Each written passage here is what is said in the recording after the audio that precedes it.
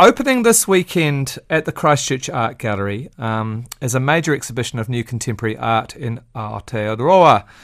These are really important exhibitions in terms of gathering a whole lot of exciting artists from around the country together. And this one, curated by Melanie Oliver, is called Springtime is Heartbreak, which suggests that it's spring, but there are also things that we need to be a little sad and concerned about. One featured artist is Kāi Tahu Otepoti Dunedin artist Madison Kelly, who's interested in exploring ways for us and the ways we relate to other species and the natural world. That's influenced a bit by her work as a lead kairahi or guide at Te Korowai or Mihiwaka, the Orokonui Eco Sanctuary near Dunedin. Her new work is concerned with the black stilt or the kakī, one of the world's most endangered birds. Very beautiful they are too, and sound is a big part of the work. So before we talk to her, here's some audio from Madison's work that includes the call of the kakī, the black stilt, and an instrument she has devised for her exhibition.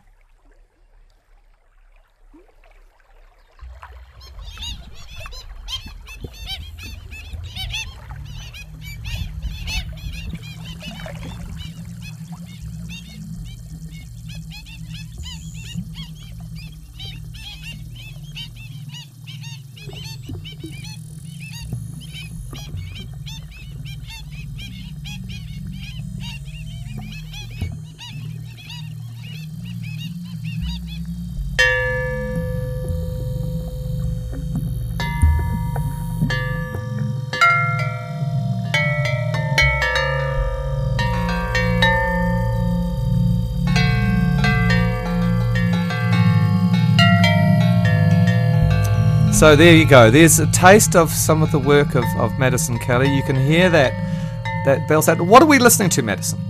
The bell sound. What is the bell sound? Bell sound is actually glass and water and rubber mallets. So it's a idiophone.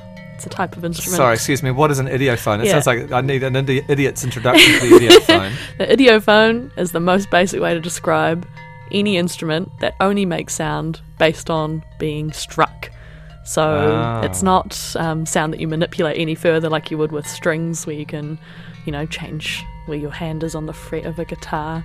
It's simply the sound that is made when you hit it, and that's it. So it's all influenced by the length of the glass vessels and the amount of water within them, and then from there, yeah. you're And good. so I did get to try out this idiophone at the Christchurch Art Gallery. So it's a series of cylindrical like vases, kind of glasses with varying depths of water in it, right? That's right. Yep. Wow. And why that? What? How does that connect to this bird, the kakī?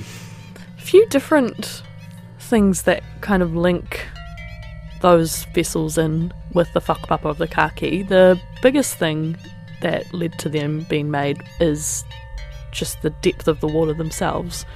Those birds, kakī, are wading birds. Yes. All of their kai, all of their sustenance comes from wading the braided awa at the moment through Canterbury, but historically throughout the country, wherever suitable awa rivers were, those birds could live there. And famously, they never migrate, they stay put, which at the moment they're in the Mackenzie Basin, so you can imagine how extreme some of those conditions get. But the way that they move through the water, very long legs, they're stilts, of course. They're beautiful.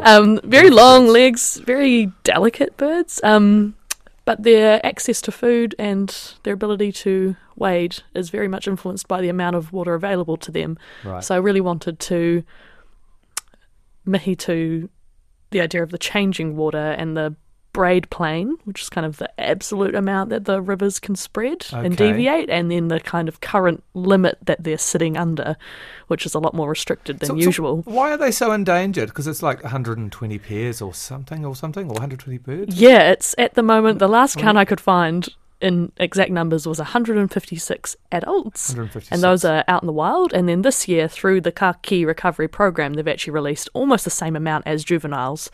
So right now, there's actually slightly higher numbers. So we'll see what happens. So would they? Were they? You say they were everywhere. I mean, because I grew up with the pied stilt up north. Of course, yes. And everyone possibly, well, a lot of us would know the pied stilt. They were everywhere, but is it like it's a loss of habitat? Yeah, it's all sorts of things. I mean, yeah, so the sort of go-to line is that at some point, historically, kakī would have been like the common stilt of New Zealand, and they're the endemic stilt of New Zealand. Wow. The pied stilts are Australasian. They're really great. They occupy slightly different water depths. There's an interesting thing there as well. But yeah, kakī have been really massively affected by habitat loss, so loss of suitable rivers, and also, extreme levels of exploitation by predators, especially during their nesting seasons, and as chicks are super vulnerable on the ground. And then also because they don't migrate, they're really, basically limited to wherever they can survive, and if predators find them there, then that's it.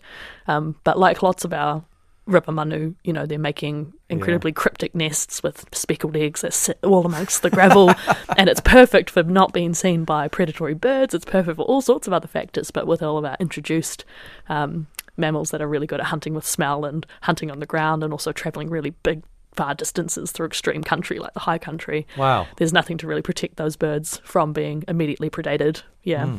And the kakī recovery project, are you involved in that, or is that such as something you've got to know? Yeah, so the recovery program is part of the Department of Conservation, and it's technically nestled within Te Manahuna Aoraki, which is like a really massive conservation project that covers like a large section of the Mackenzie area.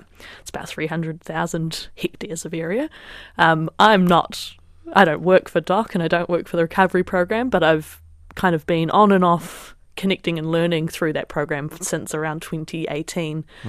By pure luck, really. I got to collaborate when I was in just the very end of art school with a conservation geneticist, Natalie Forstick, who was working for them at the time, to look at the hybridization between kakī and the pied stilt that you mentioned. Oh, wow. Yeah, so as part of that really generous relationship, through an art science collaboration, I got to visit that program in Twizel and attend one of the releases in 2018. So a lot of the audio and field work and recordings from what is now at the gallery actually started upon visiting for that release. So what was that project? I mean, what was the art component of that? Why was art important in that? In that initial... Yeah, I'm very interested in the art science kind of area. As to what the art... Everyone gets what the science does. Yeah. They don't always understand what the art does, even though we've been talking today a lot about art and the way it tells stories. Yeah, I mean, in that context, that's a long-running art science collaboration that's been done sort of between the art school and local artists in Aotearoa and the university as a wider research kind of hub for different art scientists. That year it was art and genetics, so that was a specific kaupapa looking at artistic ways to communicate some of the concerns around genetics or some of the metaphors or like deep time whakapapa. There's lots of interesting things there, but for that project with Natalie, we were looking at hybridization and kind of maybe the slipperiness between a true kakī in terms of genetics, because obviously they had a huge bottleneck from nearly being extinct, and what happens in the present day with hybrids, and then the rest of the kakī population that would be considered still true or close to original genetics. Yeah. So that was a series of like charcoal work, and it was dust, and it was all very ephemeral, and it was all about, you make the drawings and the dust settles and you kind of get almost like a little spectrum. Yes, I'm interested in how your work kind of translates drawing into sound. So this work has got a big sound component. We've talked about the idiophone, but also I understand you're talking about the call and response of the birds. That's right, yeah. So, like I mentioned, that release was really important for this mahi in particular, and I've kind of been waiting for ages to actually address it. But because all the chicks or the eggs are uplifted from the wild and they're hatched in an aviary, all of the manu hatched into the world through that recovery program are exposed to recordings, to field recordings of the adults calling, so that when they do enter out into the wild, they have a reference point for how to respond to threats. Oh my goodness. So they don't want them to be socialised. Socialising is actually, like, with humans that is actually a really dangerous thing for especially really endangered species, because we don't need them to be associating with us any more than they already do by our own accord. We want them to be out there responding as they normally would. So they have actually been playing, and this is one of the tracks that was gifted to this work rather than being from my own recordings, this alarm call, and just the adults doing this incredibly sharp, like staccato, yapping call that goes on for a long time. They play it every time humans come into those aviaries to interact with the chicks. So when those chicks are released, or the juveniles are released, they start to wade through the awa for the first time, like they're actually walking in that land, which is incredible to see. And then they start calling out, and from everywhere in the valley, all of the adults, all of the birds from the previous season, the previous generations, hear them. And yeah, to me, being there, I was crying. It's so emotional, because these are such a tauka species as well. To actually see them in their space where they're meant to be is really just mind blowing. Yeah, but yeah, it's like a karaka. It's like a karanga when you're entering into space.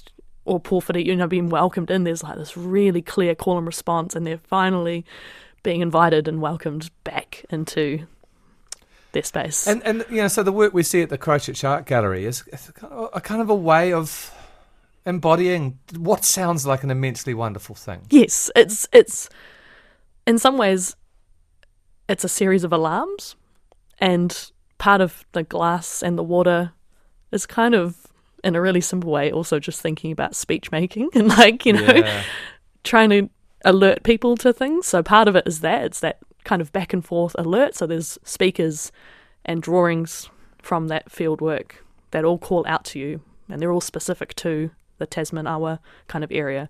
And then the glass instrument is there for you to choose how to respond to it. So you can play in response, or you can just listen and watch it. But part of it is that it's bringing people into that state of alertness. And then the other part is, just simply listening really carefully to those calls, and then exploring and learning what the relationships of tone might be between the different depths of water.